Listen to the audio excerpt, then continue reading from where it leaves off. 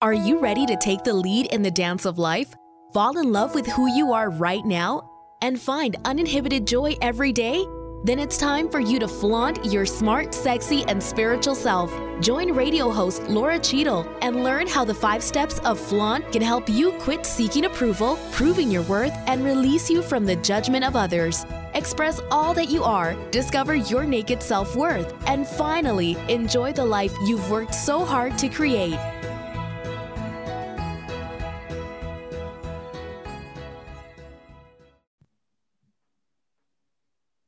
Hello, welcome to Flaunt, Build Your Dreams and Live Your Sparkle. I'm Laura Cheadle, and oh my gosh, after this crazy 2020, let's really work on living our sparkle in 2021. Now, we cannot guarantee what's gonna happen. We have no idea if a whole other virus is gonna come in or what's gonna happen. But you know what? We can control our actions. We can control our inner dialogue. We can control the relationship we have with the different parts of ourself, and we can absolutely control how we feel. Whew, that's a lot, isn't it? Today's guest is an incredible author, and I am really excited to bring you her, to share her work with you, because her book is called The Final Eighth. And if you're thinking, Final Eighth in 2021, and what is it? Nutshell, and she'll explain it all as we're coming up, but the nutshell is we get like 7/8 of the way there, and we don't complete that final step. And I don't care if it's business, if it's painting your house, if it's, personal development, if it's working out. Oh my gosh, how many times have you not lost the last 5 pounds? How many times have you organized your closet and then left one drawer undone? Oh my gosh, yeah, me too. So with that, let me bring you Bridget D'Enghien-Gaspard, author of The Final Eighth, and we're gonna talk this out, and we are gonna get you up and running for 2021 and beyond.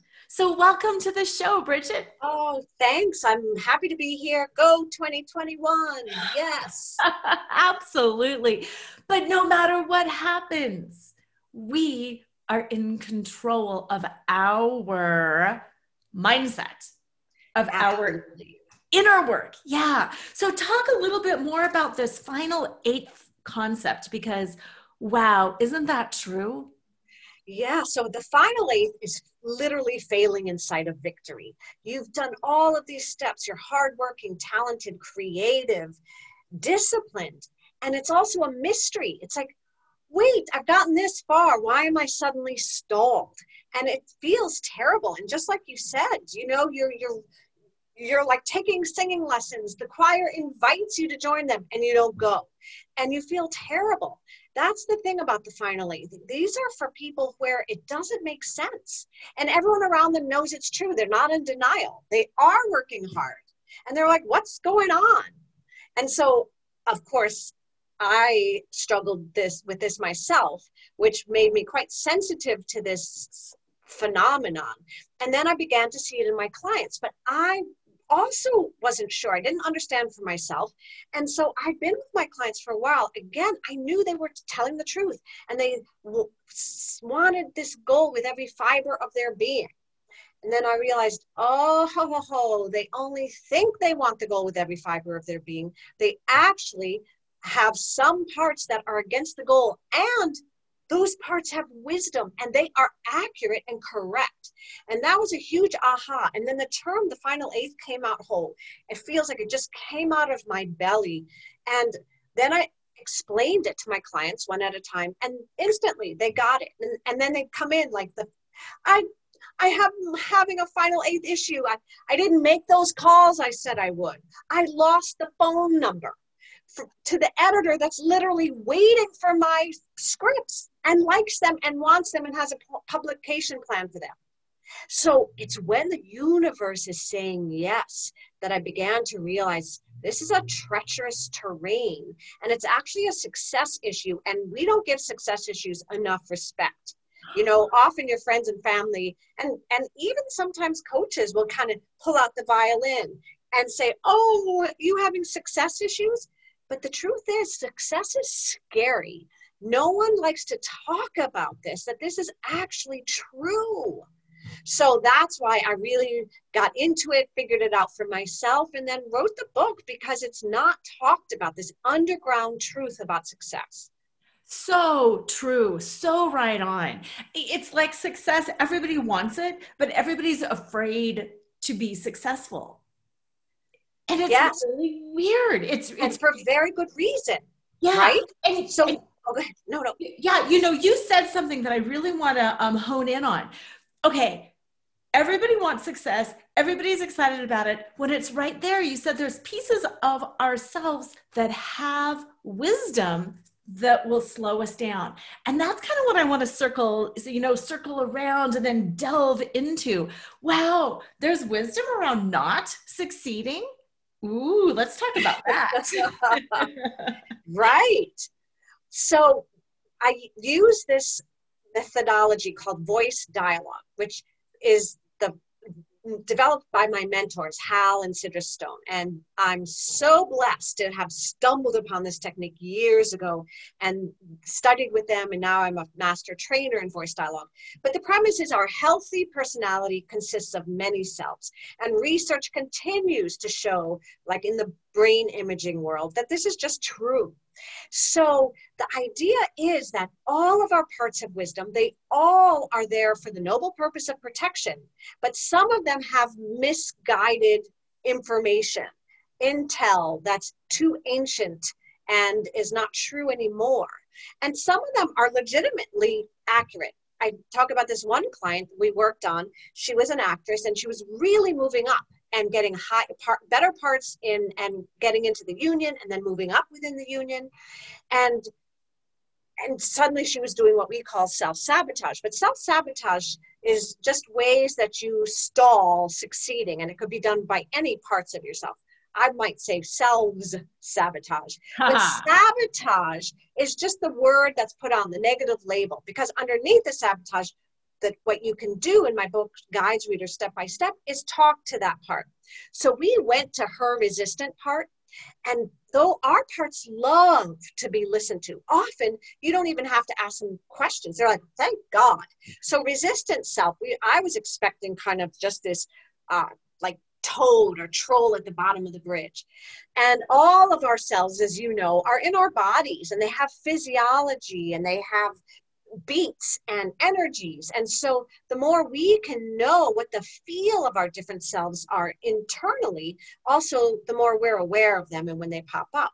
So this this resistant self came in and leaned in like this, like giving me a secret, and said, if my client continues along this path, she's going to be an alcoholic.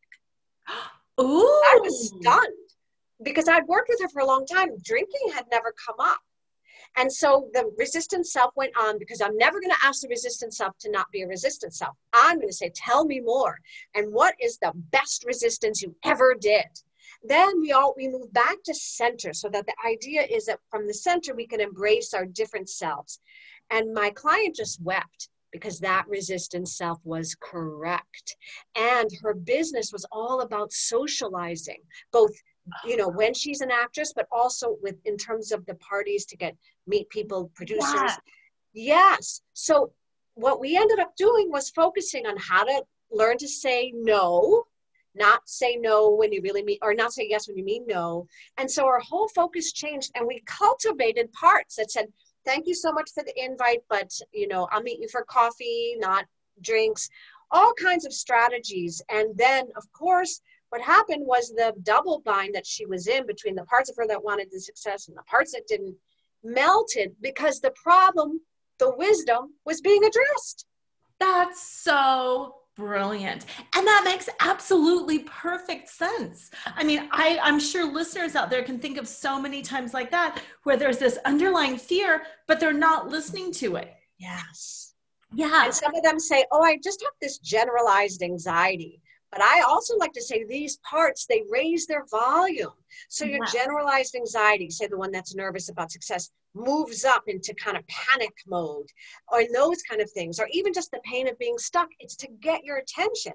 And once you listen and are curious, often they're just like, thank you, I can step aside now. Yes. Yes.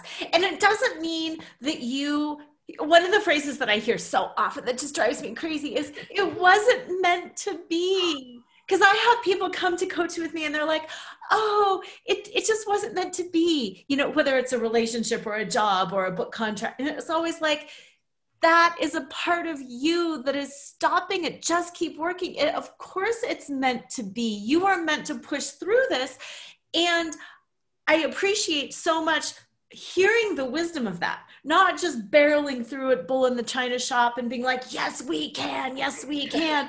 Listen, what is that fear? What is that fear? Being an alcoholic is a burden. If you've got a history of that, I understand going to all of the functions. I get that. There are so many different fears that are real and legitimate. And I love how you're saying, tell me more. Yes. So for that part that says like, oh, it wasn't meant to be, we would go to that part and find out its gifts and what it was worried about. And my guess is one of the functions of it was meant to be part is to protect you from disappointment.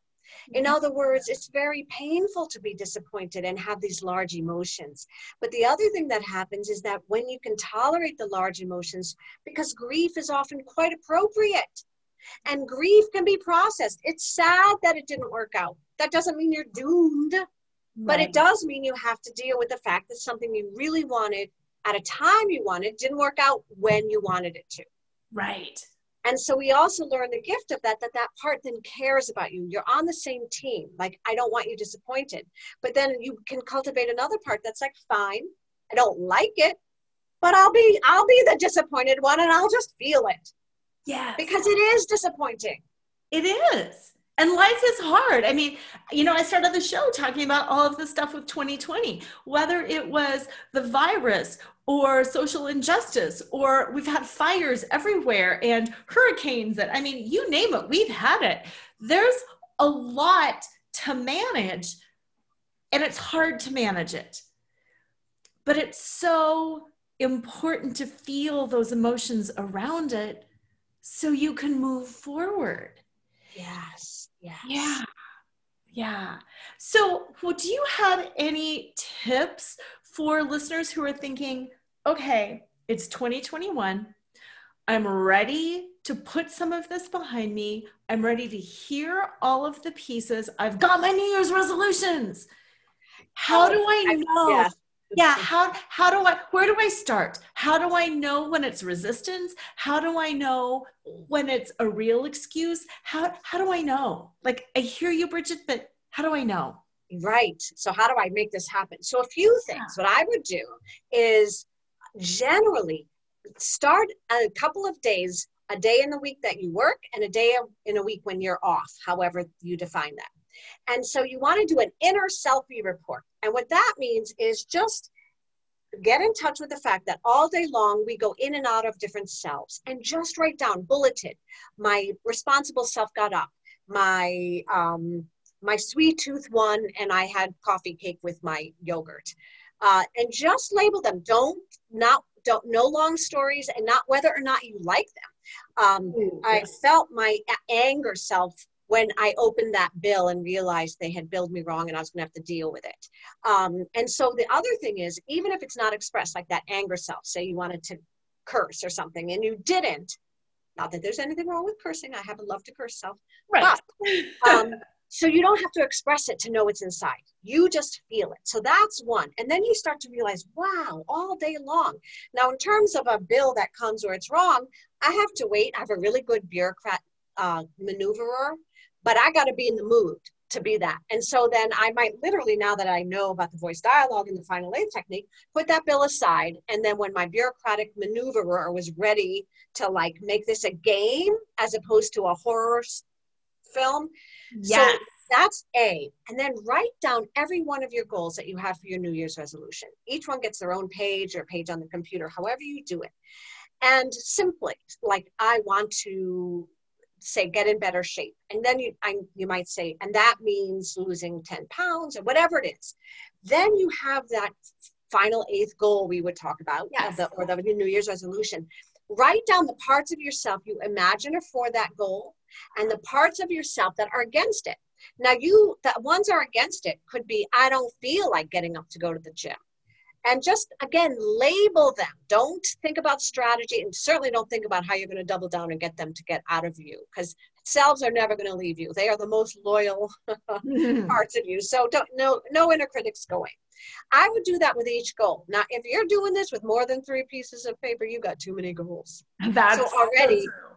Yes. So what self is going to have you spread so thin, so you're never really going to have heft. So I would say 2, no more than 3, because otherwise you're already starting off not going to do it. Okay.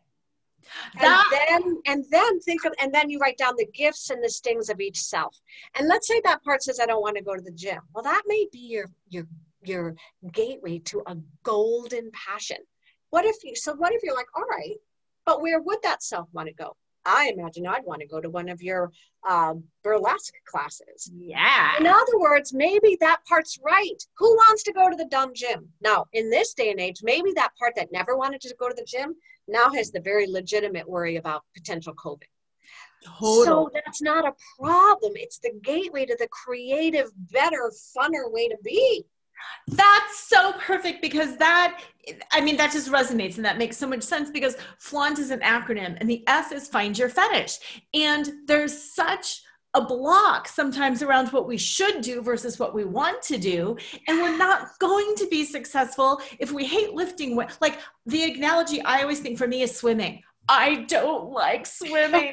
I can splash in the ocean all day, but I'm not going to swim laps. And I don't have to. I love your not swimmer, or not pool swimming. Ew.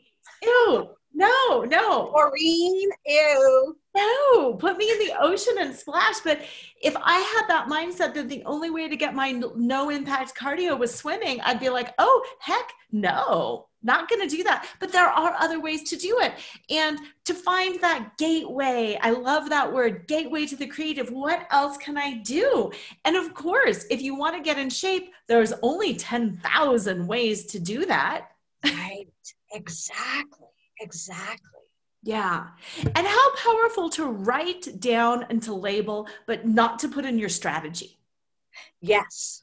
Yeah. So then again, going back to, so that helps with the visualization, which is vital and first. And then the strategy, often selves that are like, oh, that's a lot of work, I don't want to do it, it has room to come in. It doesn't matter, strategy at that point. No. Because those cells will tell you why it's hard. And they, again, could be very accurate. Because if you really wanted something, wouldn't you work hard for it? I mean, I do.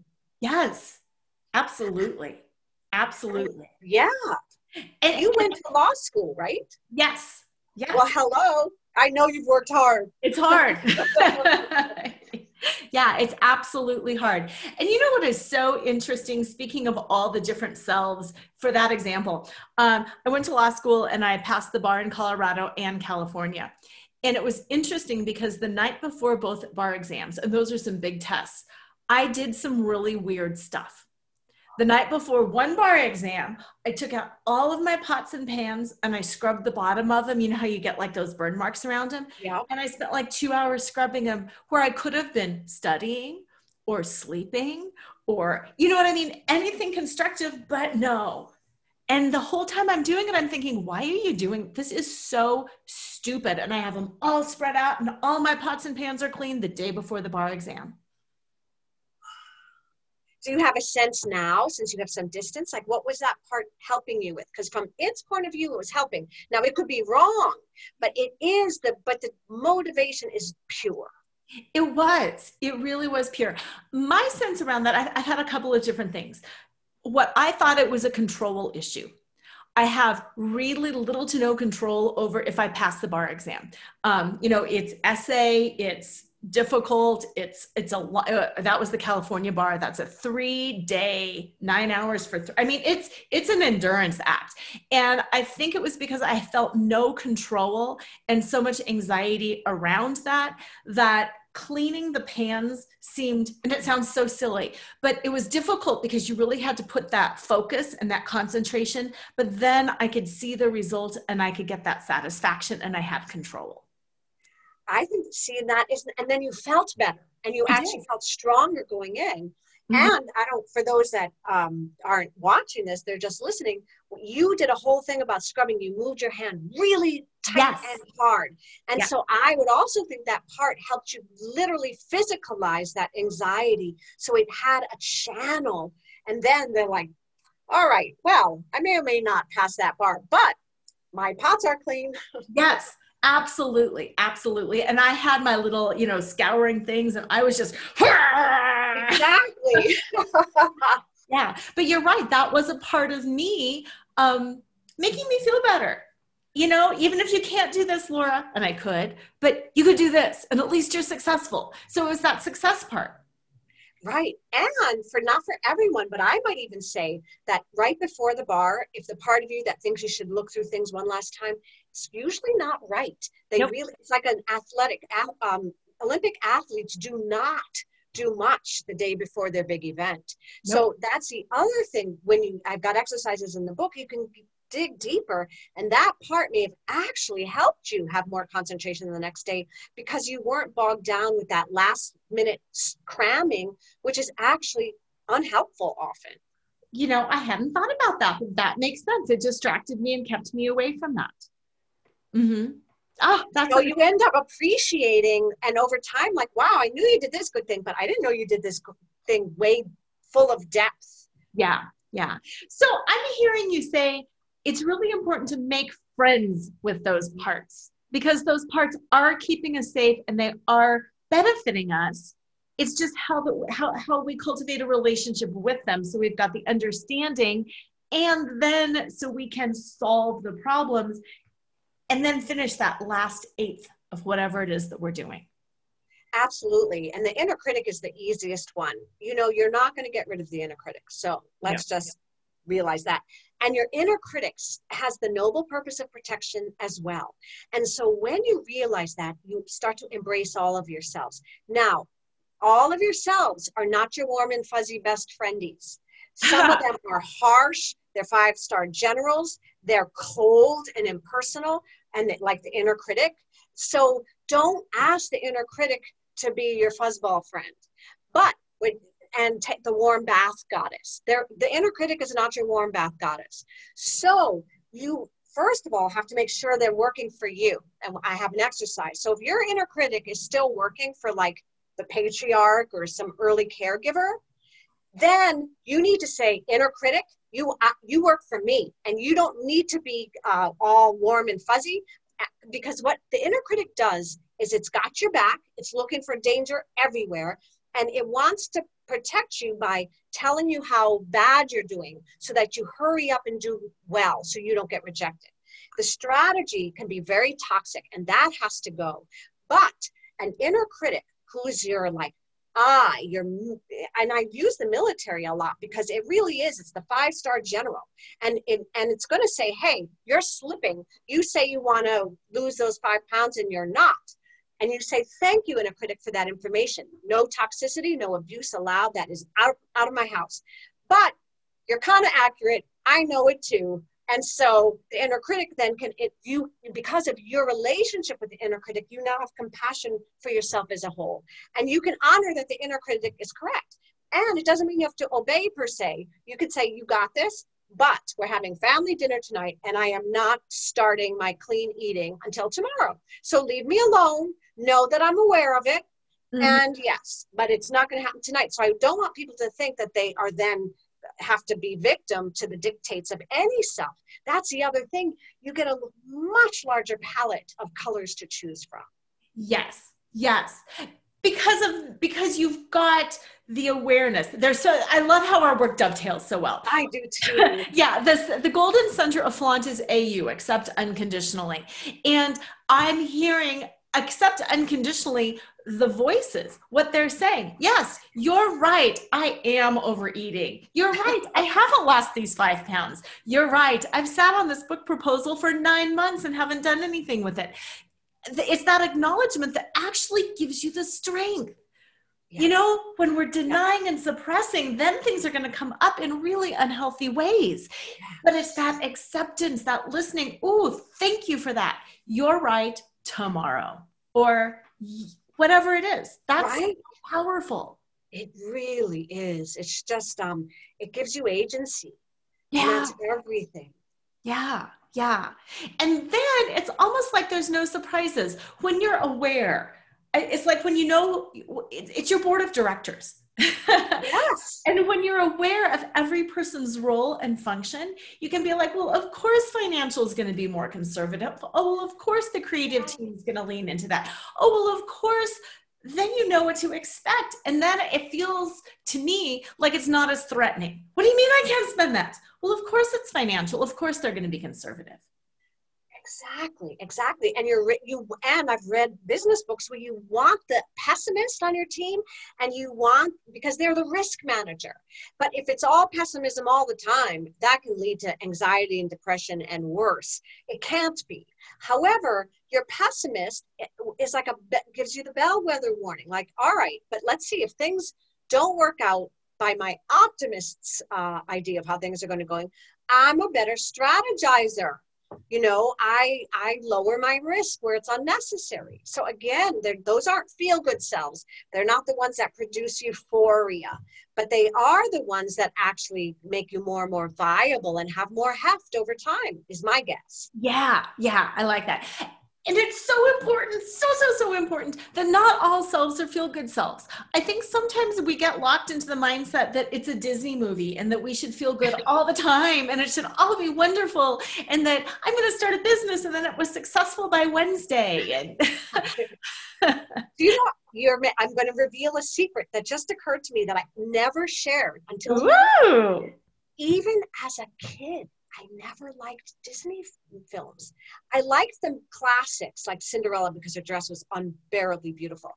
Yes. But those feel-good ones, I just, somewhere inside, I didn't understand it. It almost scared me because I look now and think because something important was missing. And so even then as a kid, it's not like I didn't enjoy the plot, but I just never was attracted. If there was anything else to watch or even, I'd be like, no, thanks, I'll read. At 9, I'm like, no thanks to that Disney movie. I'd rather read my book. And I think you just said it, because it's like, it's scary when other people don't see the whole picture. Also, it's really terrifying. And you're not being negative. I have a section in my book, don't negate the negative.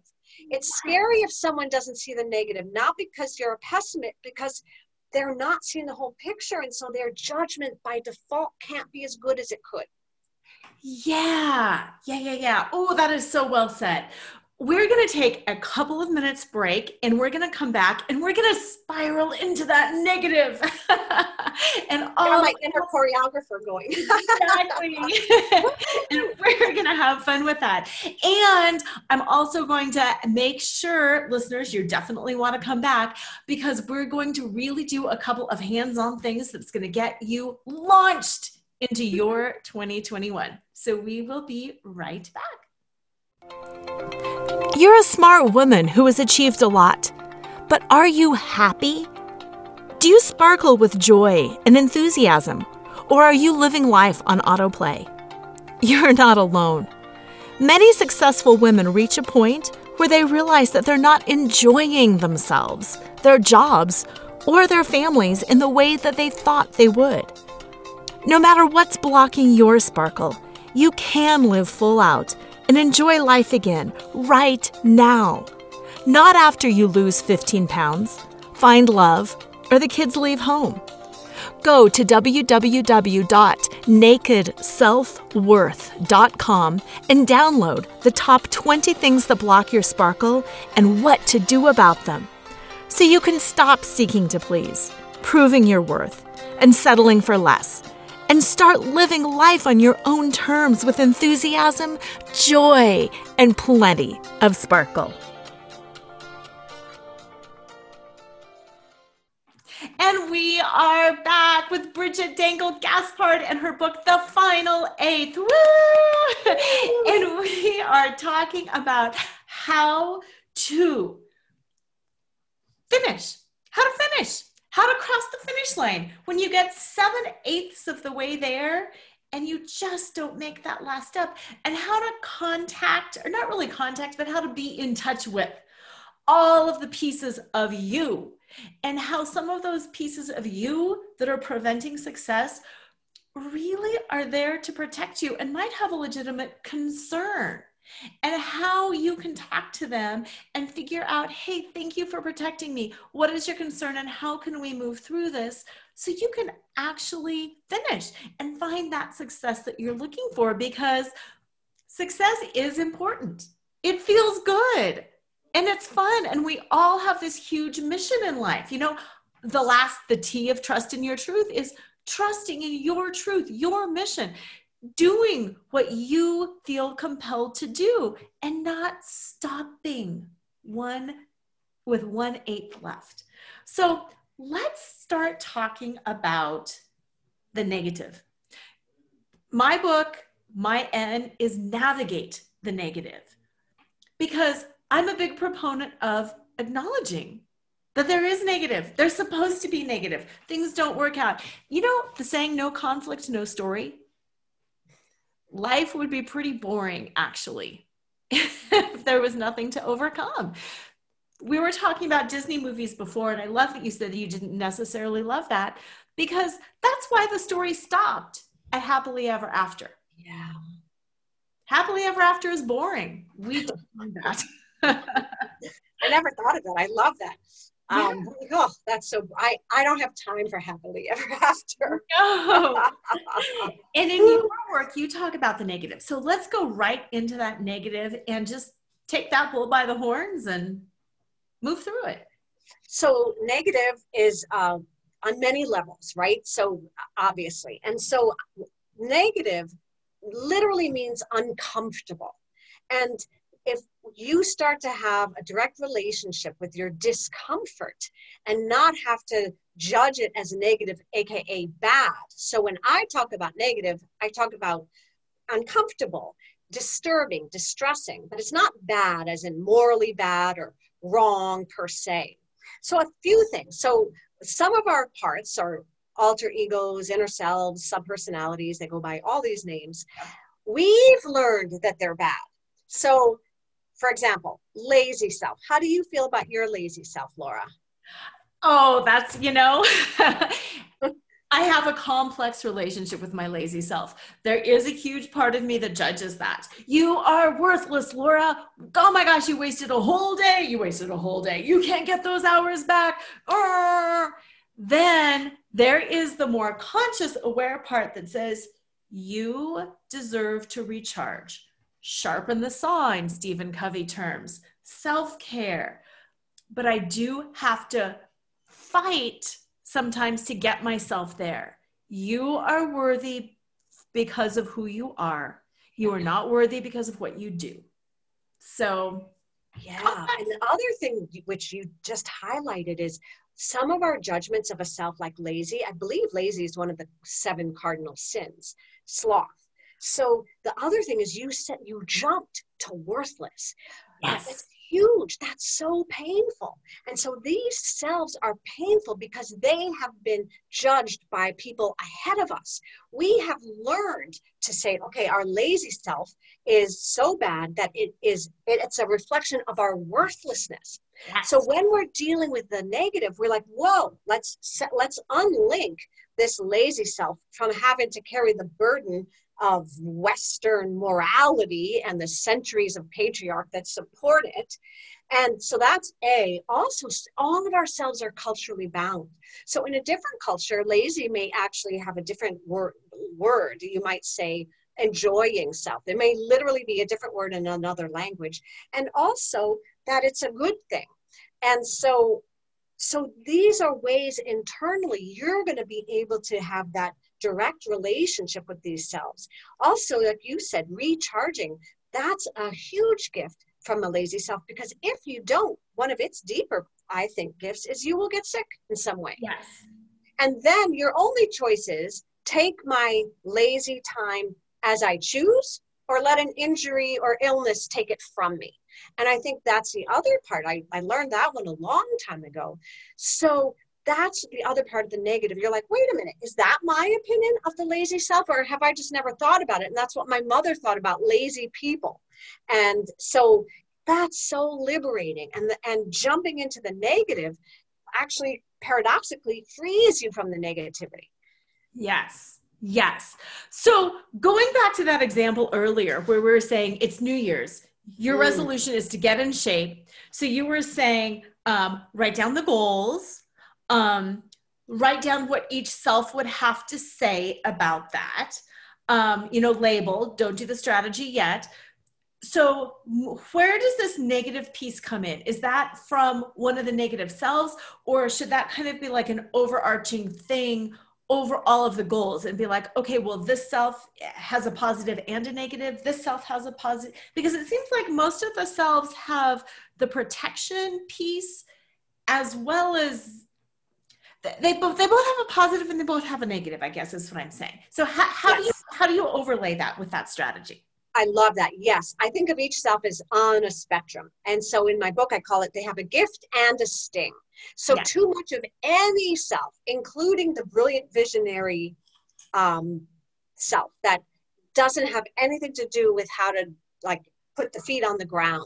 So you want access to all of them. And then you realize that they're so, and my book also talks about how you can take a homeopathic dose of different selves. So you take right size amounts or just a little bit. So the other thing is, say, anger.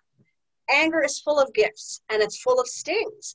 And so especially if you have had a history of being around anger that wasn't well managed, you have legitimate fear about that. So your fear is that anger is literally going to burn down the house. But more than likely, again, paradoxically, as you get your own direct relationship to your anger, it's not going to burn down the house. It's that loud because it's trying to get you to hear it.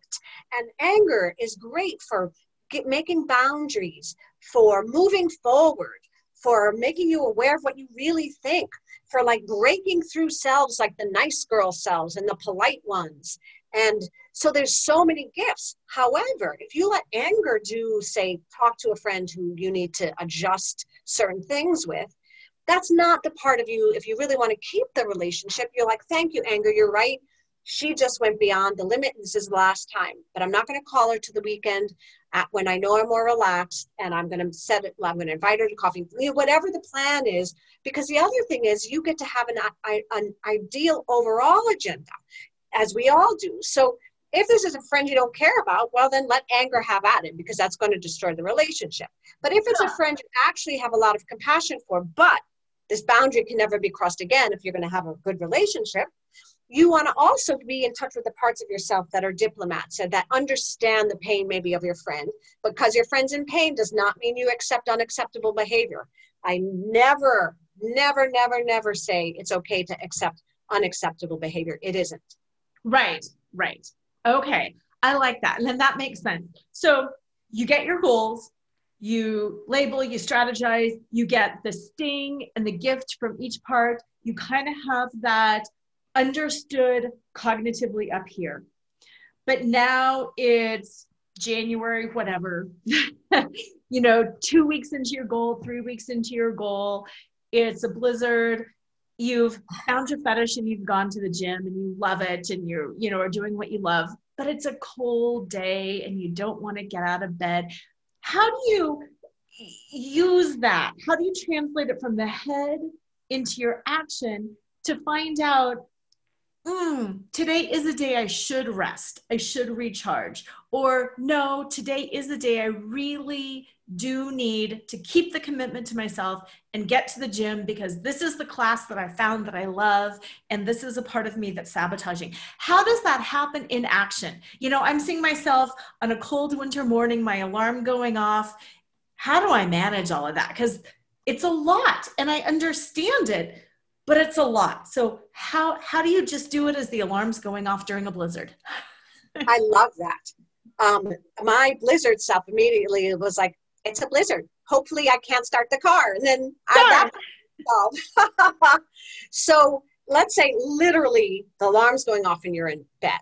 And so again, you can feel all the different parts of you in response to that. Yeah. And this is a little aside, but the parts you went to sleep with will affect the parts you wake up. In other words, if you drank too much the night before, or if you overstayed on a phone call because a friend was in need, but now you really are exhausted. So you start to pay attention to what cells helped you be motivated to get up in the morning to do it. So it really is a 24-hour clock we can think about. But in that moment, I would say do it as a meditation. So you're in bed and your head says, okay, you should do this. Well, so you're listening to your head. Then you move into other physiology. Like my guess is my stomach is anxious. Like my stomach is telling my head I should get up. So then I just think, okay, stomach, I might put the word anxious, or let's just say stomach, the butterflies or some type of sensation. You breathe into it. You're like, all right. And then if you get a sense, like, what are the butterflies really nervous about? Whatever that is. And then you get to the exercise self and see. And so while you're there in your full body as your full self with a capital S, all of these selves that are within you are like small s. You're not fractured. And then I might call in my wise self. What should I do? And just again, slowing down and see what my wise self says. And then I could also call in my diplomat. Okay, if we don't go to the favorite class, what if we do agree to go to X class or whatever it is? Or if it's a blizzard, I won't go to the gym, but actually I'm going to use snow cleanup as my exercise.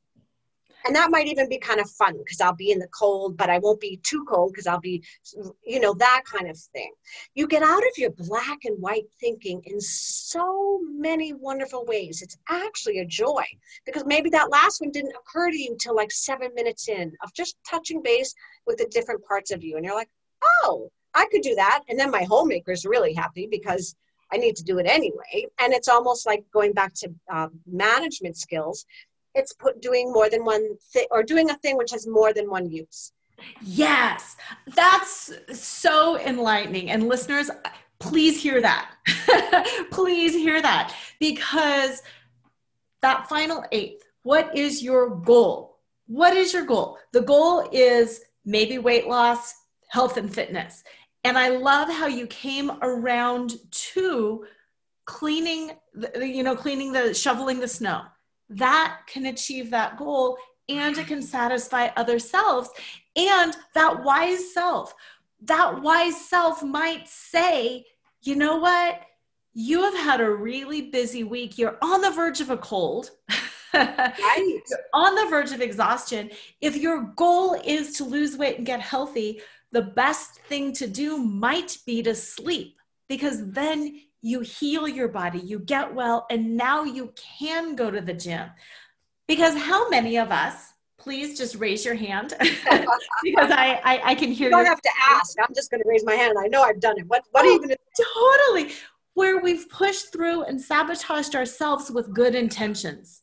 Yeah. Whether it's pushing through to turn in a document on time and then not doing quality work, whether it's forcing yourself to go to the gym every single day and then ending up with shin splints or a torn hamstring. Yeah. Wow. Good intentions go wrong. And maybe if we're listening to our wise self, those good intentions will not go wrong. As we're talking, my wise self in this blizzard scenario said also, just came in. That's the other thing. It's like time released wisdom said, yeah. And again, right size yourself. Who do you think you are as a single human against a blizzard? It's like also to put into perspective, some of ourselves thinks we can like outmaneuver nature as opposed to having respect. So that just came in. And then what happens is you feel connected to nature. And maybe you've never left your house because you realize, right, I'm part of this wonderful whole. And blizzards come and blizzards go. And how lovely is that? Yes. And you're not aiming for gratitude, but suddenly instead of beating yourself up because you can't make the 9 a.m. belly dance aerobics class with a little Zumba aside, which does sound fun, you're like, wow, I have a roof, you know, I've got a part that sometimes does that. And then it's like, I can't do much right now because I don't have a lot of time, but I might end up donating to someone who helps. Like, so it's just happening now as we're talking about the situation. And that's the other gift, that the depth of these selves, and thus the outer ideas that you're allowing to come in, which are so much better than your very focused singular ideas of shoulds. Yes. And it might get you to your goal faster too. Right. Yeah. Yeah. Because all of a sudden you might have missed your class, but you've shoveled snow for an hour. You're in gratitude. You're energized. You slept in and you feel better. And then you end up jumping on somebody's YouTube and doing your belly dance class that way. Yes. Yes. And then the synchronicity happens, and the phone call that you wouldn't have been home for comes in from an investor, and they've just said yes. Yeah. Oh, that is brilliant. Brilliant, brilliant, brilliant.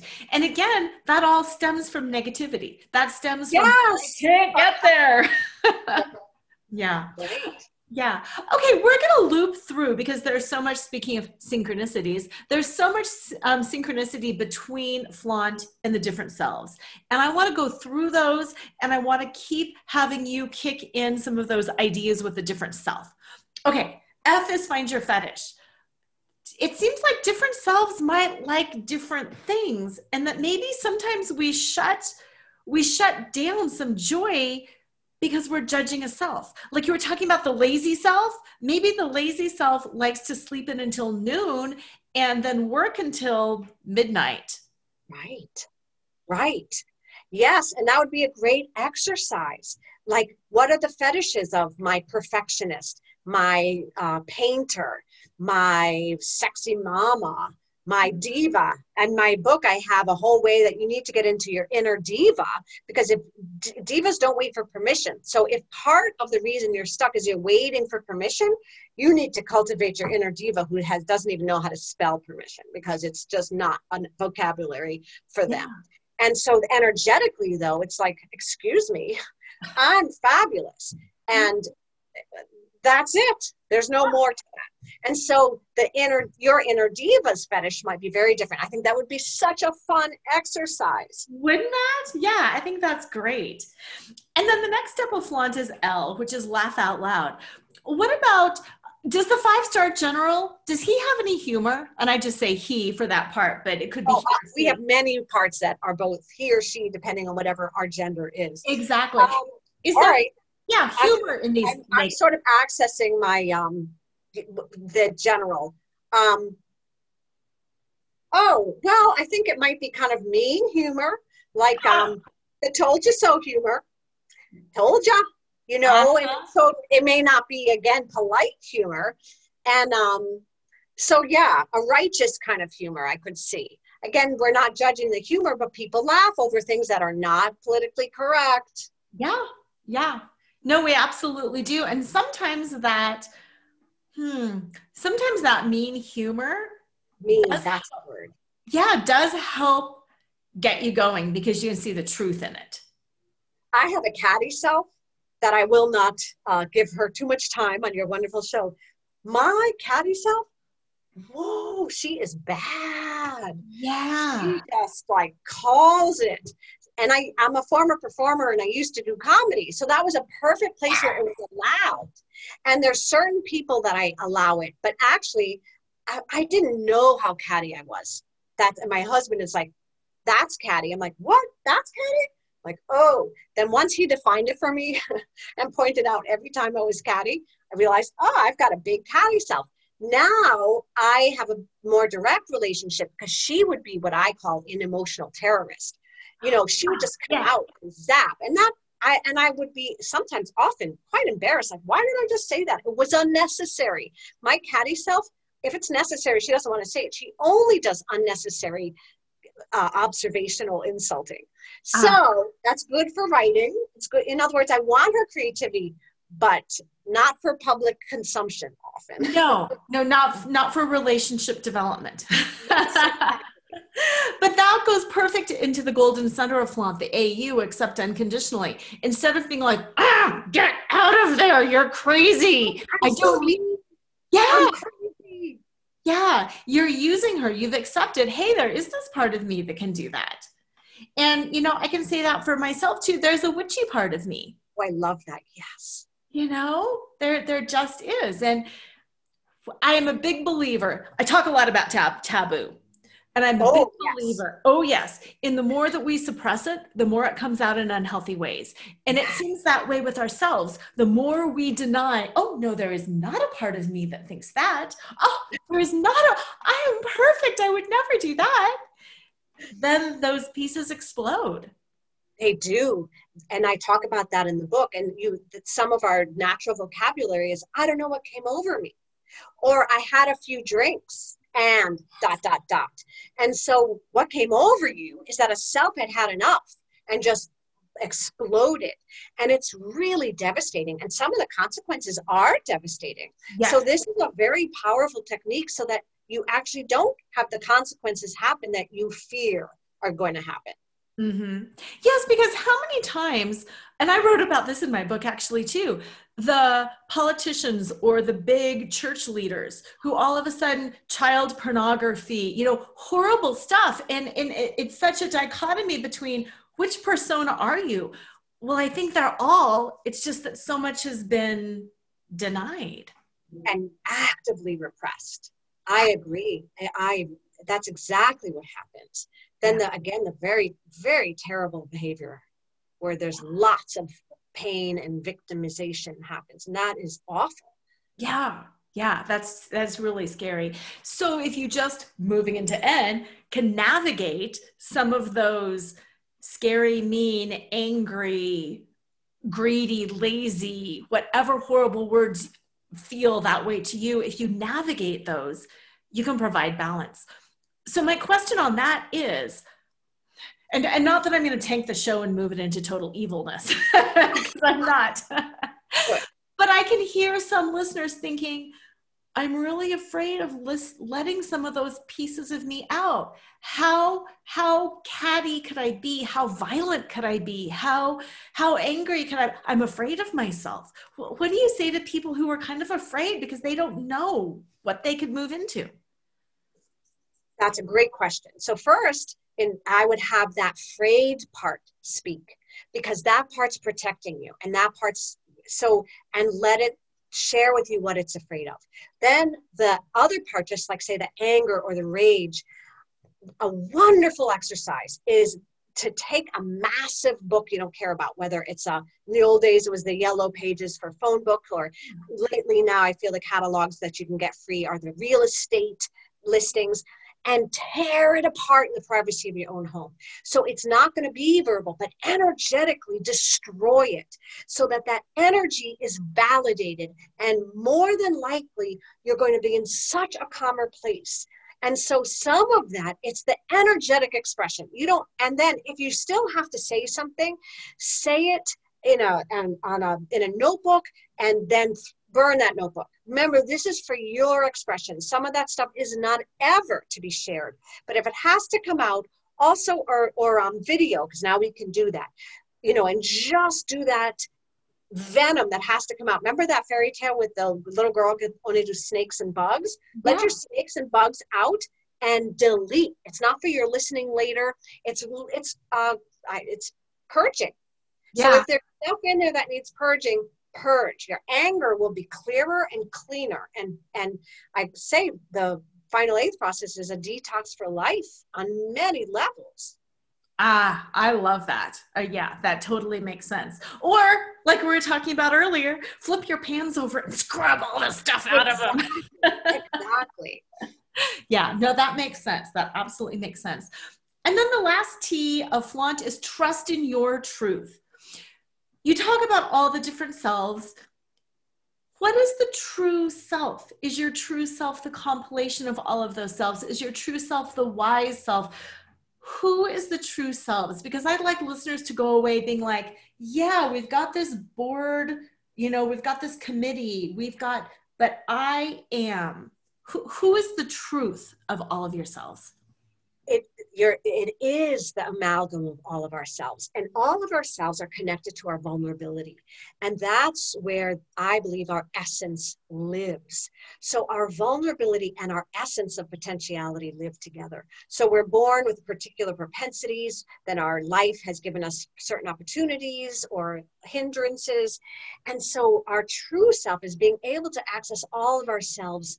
And then it's almost like they become channels of our essence. So the question is, what resonates today without worrying, are you going to be pleased with me? No. How am I going to be pleased with me? What's my essence? Oh, I love that. And then what is your essence? What is your truth? And I understand it changes every day, but who are you? I'd love you to leave listeners with who you are. I would say my essence includes an enjoyment of observations and opposites, the absurdity of life, and the connecting on a deep level. I've always connected on a deep level. And so that's where I would say my essence is. I love that. And where can listeners get a hold of your book and learn more about the process? Because now is the perfect time to do this. Whatever 2021 brings, whether it is health or whether it's way more destruction, you are in charge of you and all of yourselves. And now is the time to do this. So let them know where they can learn more. So the final eighth will be very helpful because the more we are our full selves, the more we can affect the change we want to be. And so I'm all over social media, Bridget Dangle Gaspard, finaleighth.com. The book, Final Eighth, Enlist Your Inner Selves to Accomplish Your Goals, is available everywhere. And we're starting a Final Eighth Masterclass workshop in January. So please, if you want an accompanier, that's how I look at it. You'll have the book, and then you'll have the accompaniment to help your process move sooner. Oh, that's wonderful. Thank you so much for your time, for your wisdom, and for your amazing book. I thoroughly enjoyed today. Me too. And thanks for all your flaunting. I'm so happy to Thank you. Listeners, reach out to either one of us. We can connect you with each other. We can give you more insight and more wisdom. I hope this helped.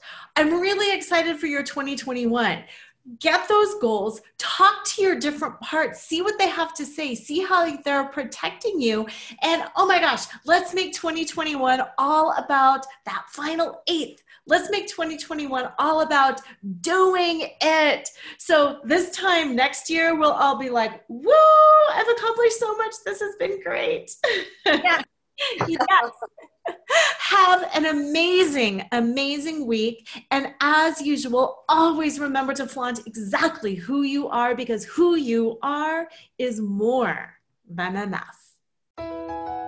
Tune in next time to Flaunt. Build your dreams, live your sparkle with radio host Laura Cheadle every Wednesday at 7 a.m. and 7 p.m. Eastern Time on syndicated Dream Vision 7 radio network. Overcome the need to please and find the uninhibited joy of being exactly who you are right now.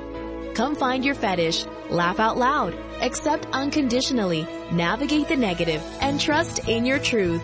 Find out more and get your free gift at lauracheadle.com. That's LORACHEADLE.com.